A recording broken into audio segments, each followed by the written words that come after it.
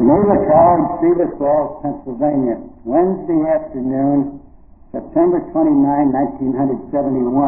Bible 324, Biblical Archaeology, taking up the Babylonian and biblical accounts of the creation. Now then, Unger says, the similarities have been exaggerated, the conclusions drawn from them are erroneous, or partly. Now, the resemblances are mostly formal. They're formal. You could say that Geneva College is similar to the Marxist Institute of Leningrad, because the students sit on seats and the professor has a desk. But of course, in the inner meaning, I hope there's a vast difference between the two. The similarities are formal. They concern the form of the story, and not the real meaning of it. Both accounts, he says, know of a time when the earth was waste and void. Void in the Bible, the deep, Tehom. The Hebrew word translated the deep. Darkness was upon the face of the deep. This is cognate to the Babylonian word Tiamat. These are related Semitic nouns. Tiamat, the chaos monster, and Tehom, the deep, translated the ocean someplace in the Old Testament. And these both go way, way back. Neither of these is derived from the other. One's a Hebrew word, the other a Babylonian, but they are cognate, like water and Wasser in English and German. Now also, both these accounts have a similar order of creation. The divine exists before the human. Both of them start with a watery chaos and end with God or the gods at rest. This is also purely formal. And both have a certain predilection or preference for the number 7. Considered the perfect number in the Bible, a lot of instances of this. 7 tablets on which the story was told in the Babylonian form, and 7 days of the first week, or the days of creation, plus the Sabbath. Now those are resemblances. Then he starts to take up the differences. And first of all, a philosophical difference, and then a theological difference. Now, who wants to say something about the theological difference here? Take that one first. Mr. Harris? Part of it is that the Babylonians have Mm-hmm.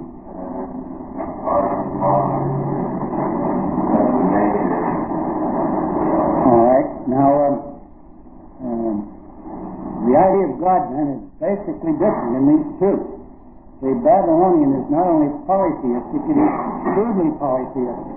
The Babylonian gods are crudely polytheistic. They live on a low ethical plane. They snap at each other and try to hurt each other and scrap and fight and intrigue and lie to each other. And this is... I suppose the way the Babylonian people were, but they pictured the gods like this. And this is very contrary to the Bible idea of God. It starts out with the sublime idea of an absolute and infinite God who is holy and pure and supreme and transcendent, and there's an infinite gap between him and all created beings. This is in great contrast to the Bible record, the purity of the idea of God in the biblical account over against the confusion and crudity of the ideas of God or the gods, the ideas of divinity in the Babylonian account. Now that's theological. What about the philosophical difference? All right? The Babylonian is confused with spirit and life. The gods are spirit, but they're the God. The whole makes God being spirit and everything around. Did you take this course in comparative religions last year? Remember one religion that thought of the karma matter as something sort of sticky that sticks on your soul? It's really the spiritual ideas, but it's kind of matter and it's very thin and it sticks to you. You have to do good works to get your soul unstuck. Now, that's a little like this. The Babylonian account mixes the two. And this is true of nearly all pagan philosophy. the founder of Greek philosophy was an old fellow named Thales. And he said, all is water. Now, if all is water, God must be water too. If all is water. This has been called technically hydrated monism. But all is water. You see, this leaves no room for a transcendent God who is distinct from what Thales called the all. And so the Babylonian account similarly confuses divine spirit with cosmic matter, and they're mixed up. And they're thought of as coexistent and co-eternal, God or divine spirit and the cosmic matter, the, let's say, fresh and saltwater ocean and so on. So you have a basic dualism here, and this is philosophically untenable in the end, and leads to the idea of a finite God. Now, how did God create? What method did he use, if we may speak of this, according to the Bible? Mr. Brown? Called creation and yeah, and only by his word, see, Westminster Catechism, God's work of creation is making all things and nothing by the word of his power in the space of 6 days, and all very good. So creation by a word, that is by a silent decision of God's will. Do you think this would tire God out after a while? What do you think? No, of course it wouldn't. You know, the Mohammedans, they object to the idea that it says in Genesis that God rested on the seventh day. They say this implies God got tired from the creation. Well, of course, you can rest for other reasons than physical exhaustion. But anyway, the Babylonian gods, with a single exception, are pictured as having to use pre-existing materials to work, toil, labor, and so forth, and put out a lot of effort to accomplish any purpose, whereas in Genesis, God speaks and it is there, it is so.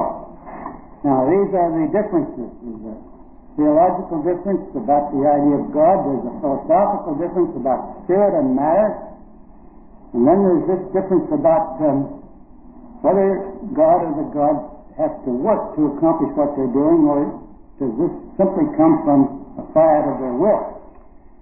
Now, the explanation of the parallel. The Sumerians were totally unrelated.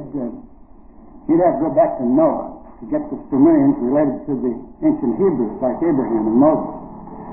But the Babylonians were Semites, and they were related to the Hebrews. Distantly, but nonetheless really. And Abraham, the first of the Hebrews in the Bible, came out of the area of Babylon. Although he was not a Babylonian, he was a Hebrew. But anyway, this explains part of the similarities. Here are two cultures or races that are akin. And that if you could trace them back far enough, you would reach a point where they had been once, and they had branched. And one of these becomes the vehicle of God's plan of redemption, the other does not.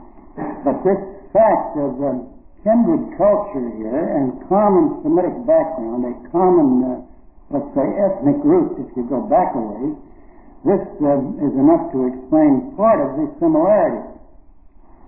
Now, Unger says the most striking similarity is the order of events here.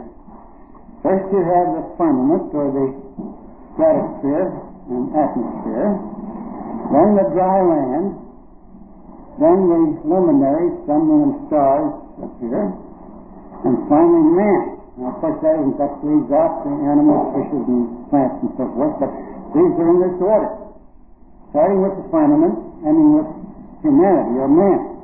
And this parallel, he says, is too close to be accounted for as a mere coincidence or accident. This requires some kind of an explanation of the relation between the two. Now, he gives 4 attempted explanations and says 3 of these some plausibility and one of them is no good at all. 4 attempted explanations. The first is that Genesis is borrowed from or based upon the Babylonian account of the creation. What is the matter with that kind of a view? Yes.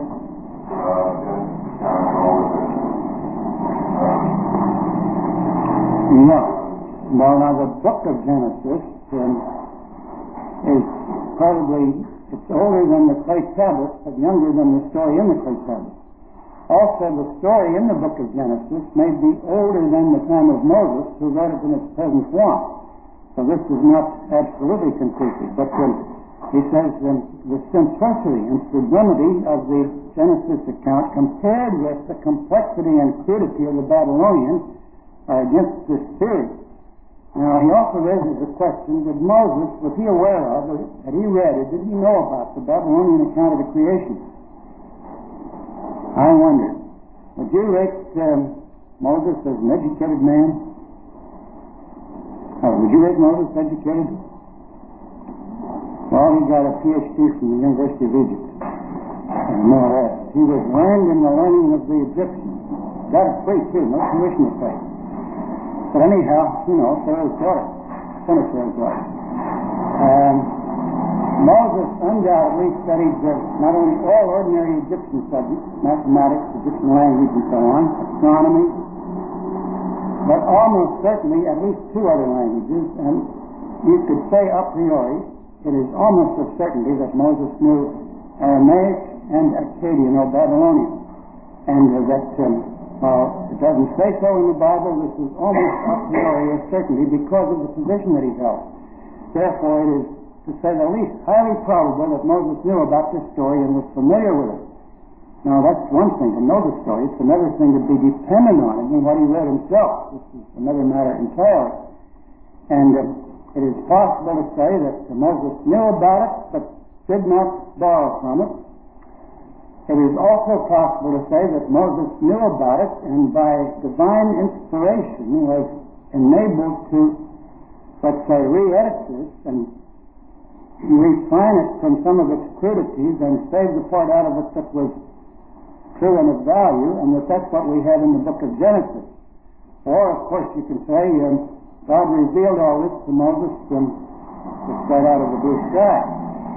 Now, but whatever you say, there is no reason to say that Moses was dependent upon the Babylonian account of creation for what he put in the early chapters of Genesis. Now, this is the first purported or attempted explanation. The next one is that the Babylonians cribbed from Genesis. I had a student one year that handed in a term paper in Bible 101. This was way back before the flood we had term papers. And it was, a freshman girl. It was not the kind of thing that either freshman could have written, I didn't think. It sounded like something written back in Queen Victoria's day or soon after. A very flowery, literary, high-flown type of language. But I found it in the library in Fulton Auster's book, a popular writer on the Old Testament. Pages of it, word for word. And this young thing, with an air of the utmost innocence, claimed she had not copied it from Fulton Auster's book, and furthermore didn't even know there was such a book, and had never heard of that author. And I said, well, I'll tell you what, next time you have class, I'll bring Fulton Auster's book, and I'll bring your term paper, and you can look at them yourself. So I brought it in extra class, of course, and laid it out, and she took a hard look at it and said, well, Dr. Ross, I guess you can't help if I tell you the real truth. And I allowed her thought this might be constructive, and she said, the fact is, I said, look here, either you borrowed from Fulton Auster, or he borrowed from you, or it's a miracle. She said, I'll tell you the real truth. I didn't write it at all. My aunt was helping me to go to college, and she wrote it for me, and she must have cribbed it out of Fulton Auster. And this with the utmost air of innocence. What do you expect when somebody's aunt is helping him to go to college? And I was so sorry for her. I couldn't bawl her out. And I said, well, you realize, according to the rules, I can't accept this. No, I suppose not. I said, would you write one of your own? I don't care if it isn't as good as this, as long as it's your own. She did. And the roommate certified it was on the up and up. She came out of that course with dignity and respectable, good grade. But anyhow, this is the other possibility, you see, that the Genesis is borrowed from the Babylonian. We'll turn it around. The Babylonian is borrowed from Genesis.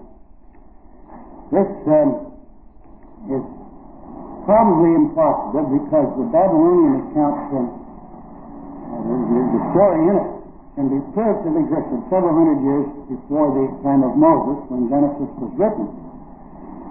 Now, a third explanation that these two arose spontaneously. This is the miracle theory. What does Unger say about that one? There are two that have certain obvious resemblances as well as certain important differences, and we say this just happened. They arose spontaneously, just like this. The high school teacher said to a fellow, this theme on the subject, our dog, which you handed in, is word for word identical with the one your brother handed in. Sure, Professor, it's the same dog. Now, is this an explanation to say that these two might have originated just by sheer accident, independently of each other? Mr. Betty, could this happen? There's an astronomical probability against it, isn't it?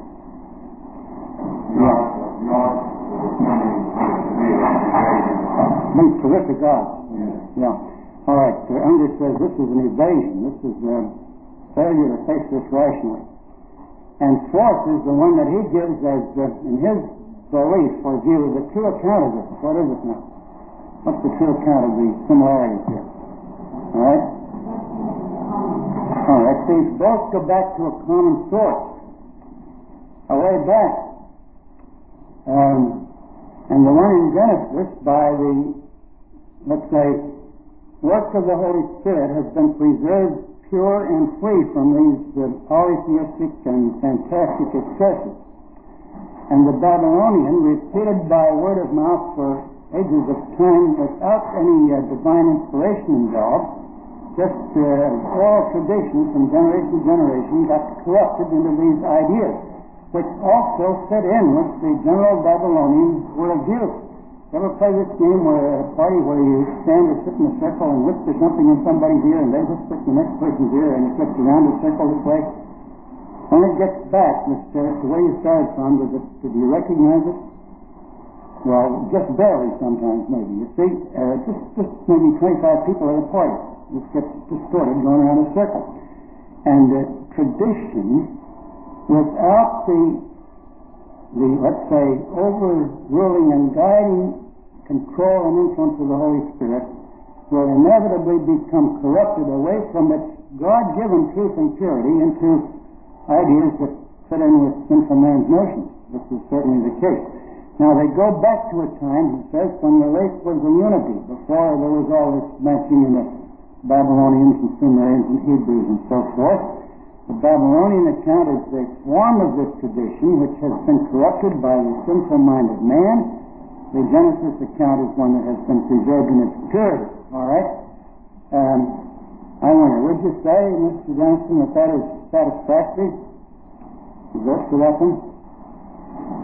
He doesn't absolutely rule out the possibility, you see, of Moses having gone from the Babylonian account under divine inspiration and edited it and sort of processed it to bring out what we have in Genesis. This is not what liberals mean when they say the Genesis account is far from the Babylonian. They mean it's simply taken over whole hog by a piece of literary larceny.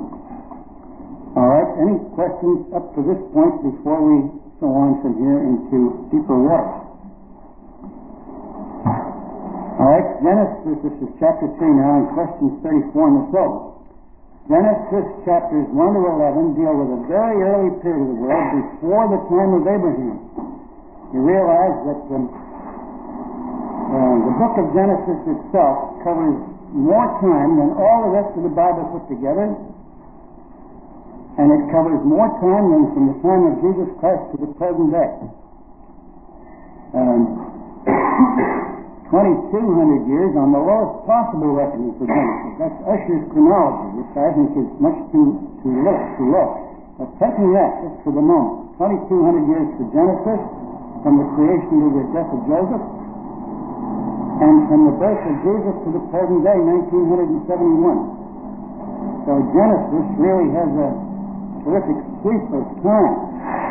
Now, the amazing thing is that a large part of that time, by far the greater part of it, even according to Escher's reckoning, is in the first 11 chapters. After that, it starts out with Abraham, 4 generations, Abraham, Isaac, Jacob, and Joseph, and their contemporaries. And it devotes the 50 chapters in the book. It devotes 39 chapters to 4 generations, and 11 chapters to the entire creation and history of the world through ages of time, down to the time of Abraham. And so there's a tremendous difference here. Now, as Undrich says, Genesis 1 to 11, this is the part that liberals insist today is mythical and cannot be taken as real history. Genesis 1 to 11, a very early period before the time of Abraham. We certainly admit this is terribly ancient. In my opinion, it's much older than Escher allowed for. But anyhow, at least that is. And Undrich says these chapters, in all probability, were written in something like their present form before the time of Moses. Perhaps where you read, these are the generations of, this formula that introduces a new division of the subject, this is the beginning of another clay tablet. This could be. See, this was on a series of cuneiform clay tablets, which perhaps Abraham brought in his caravan of luggage from the Chaldees to Hebron in southern Canaan. It's quite possible and even plausible that each tablet started, these are the generations of. These form the natural literary breaks in the book of Genesis. It's a caption or a subtitle. When you see that formula, and this has nothing to do with genetics, these are the generations of. The following is a historical account of. That's what that means. It indicates a new subject or a new branch of the subject coming up. Now, it is very plausible and held by many scholars that this early part of Genesis existed either exactly as we have it in the Babylonian language, however, or very much like we have it before the time of Moses, and that Moses was guided by God in editing this and incorporating it into the book of Genesis in Hebrew as we have it. Now, there's no reason in the world why you shouldn't believe that. That is not destructive of the inspiration and authority of the Bible. What liberal critics tell us is just the opposite, that it wasn't written at all so many hundreds of years after the time of Moses. That the Pentateuch, the first 5 books, were written about 700, 800 B.C. in there, kind of the kingdom period, and contain therefore a large legendary factor, the component, because the original stories had been told by word of mouth so long they had become somewhat mixed up.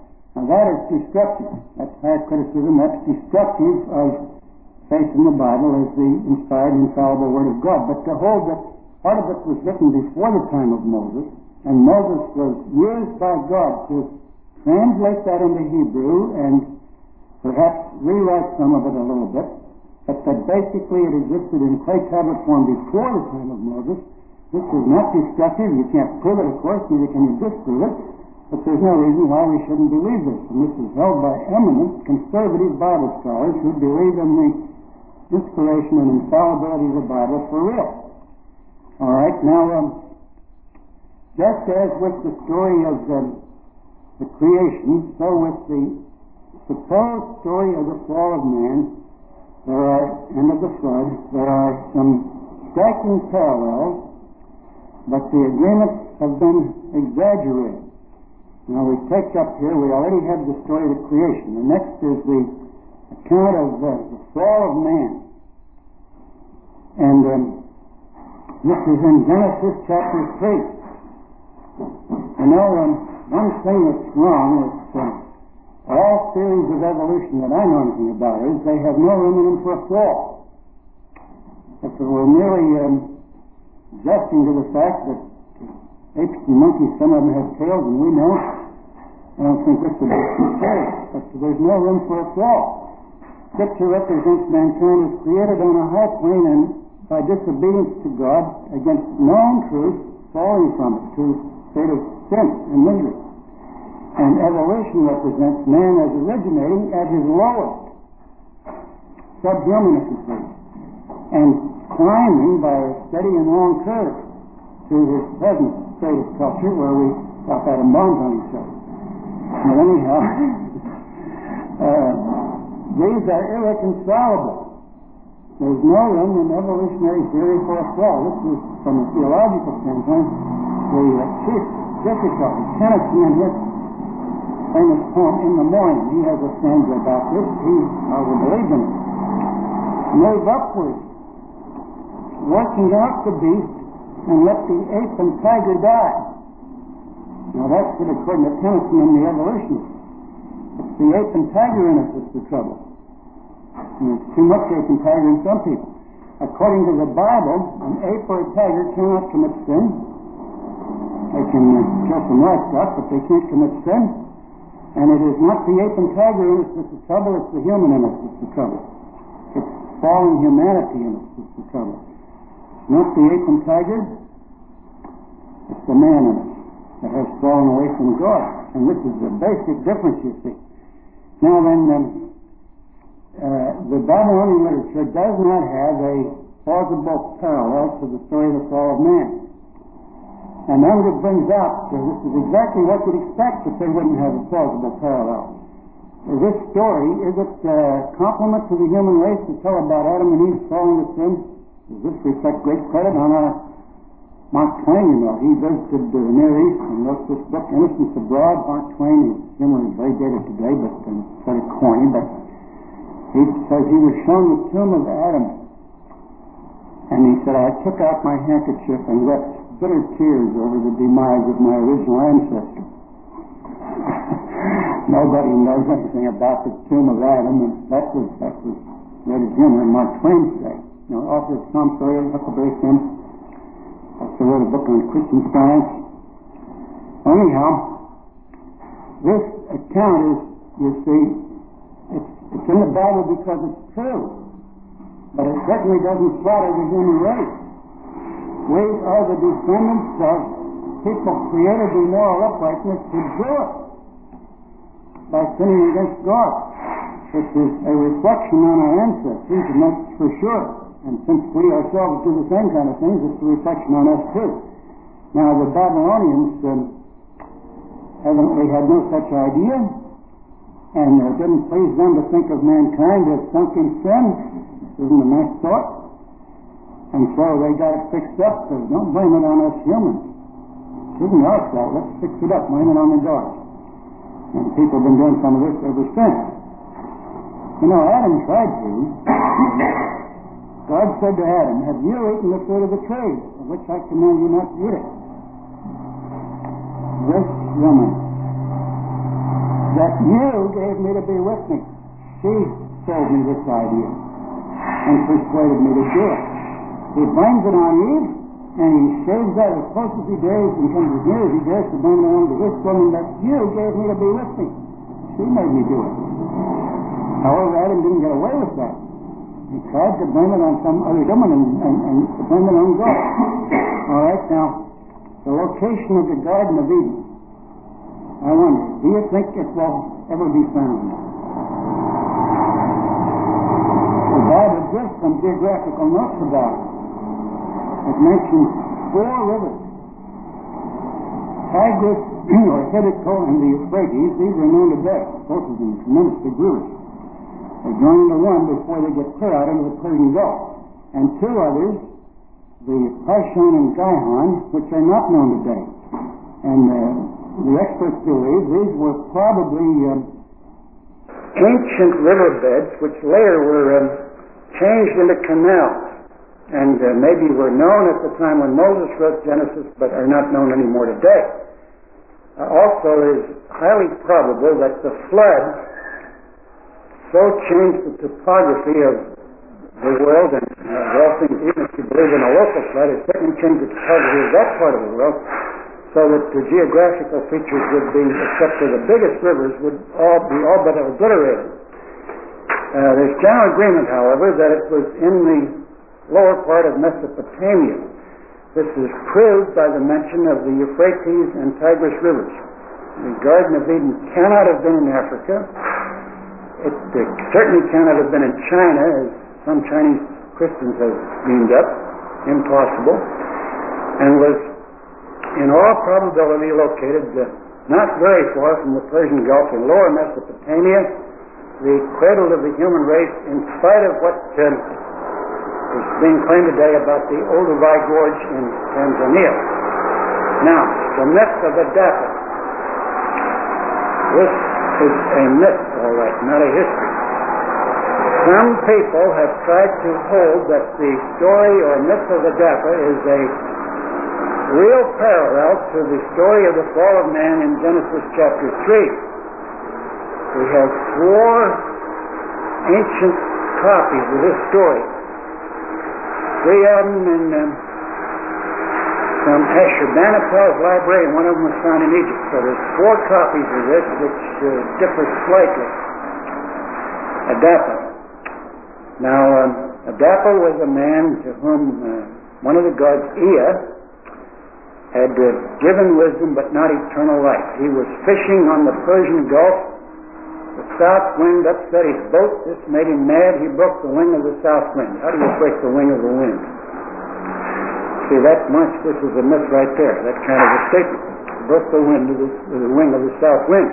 So the wind could no longer blow nice breezes, and lower Mesopotamia could no longer be air-conditioned. This is how they explained the heat and the humidity in lower Mesopotamia.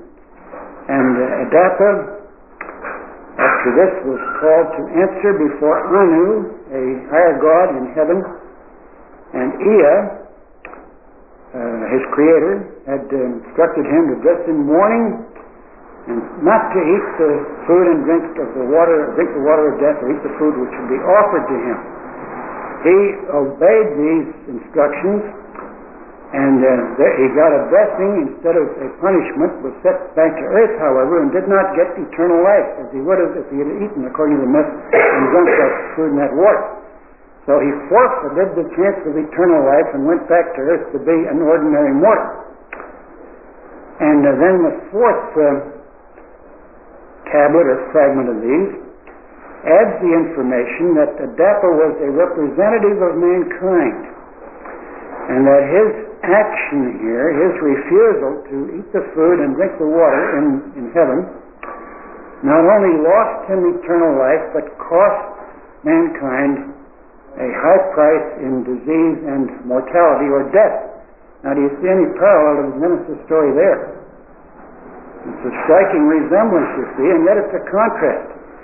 Adam and Eve ate the fruit which God had forbidden, and thereupon were expelled from the Garden of Eden and forfeited the right to eat the tree of life, the fruit of the tree of life, which drops out of the world's history until the end of the book of Revelation, where you see it again, the sin problem having been solved and disposed of by God's plan of redemption. So Adam and Eve ate the fruit which they had been commanded not to eat. Probably wasn't an apple either. And anyhow, this brought, and Adam certainly acted in a representative capacity. It isn't just Mr. Adam, but it's Adam the first man and representative of his later descendants. This brought sin and mortality and suffering and death into the human race. And the day that thou eatest thereof, thou shalt surely die. Now, Adapa, on the other hand, did not eat, as Ea had instructed him. He did not eat.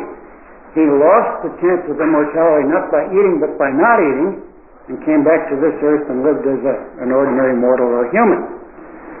Now, Unger says this is not really a parallel to the Genesis story of the fall of man, although it has a certain sort of a contrasting resemblance to it.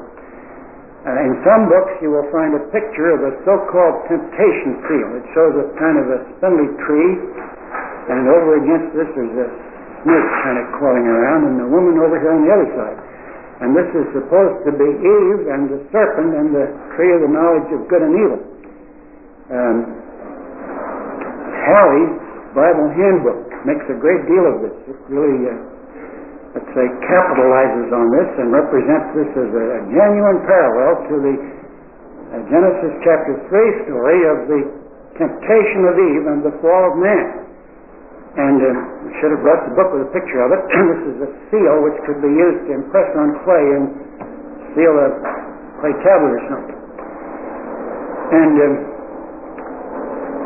Unger says, while it has this sort of a surface resemblance, it isn't really the same. You see, the basic idea in the Old Testament is a perfect pair of humans deliberately disobeying God through the seduction of Satan. And it just seems that stretching it a little bit, saying that this temptation seal really pictures the temptation of Eve. And he says we should not expect to find the idea of a perfect man and woman who fell in Babylonian literature. Gods who were themselves partly evil, who intrigued and fought and spited each other and snapped and injured each other, could not be thought of as creating a perfect man and a perfect woman. Certainly what the gods created could not be better than the gods themselves, you see. And any man formed out of the blood of such gods, or such a god, couldn't be anything else than evil from the beginning, so there's no room for a fall. It says there are some contrasts in this, however. Now, there's this parallel also. Both of these concern the question of why humanity has to suffer and die. Death, of course, is universal. You don't need the Bible to prove that people die. Death is universal, and suffering is universal. Therefore, these are humanity-wide problems. Buddhism also starts from this. The problem of suffering and death. And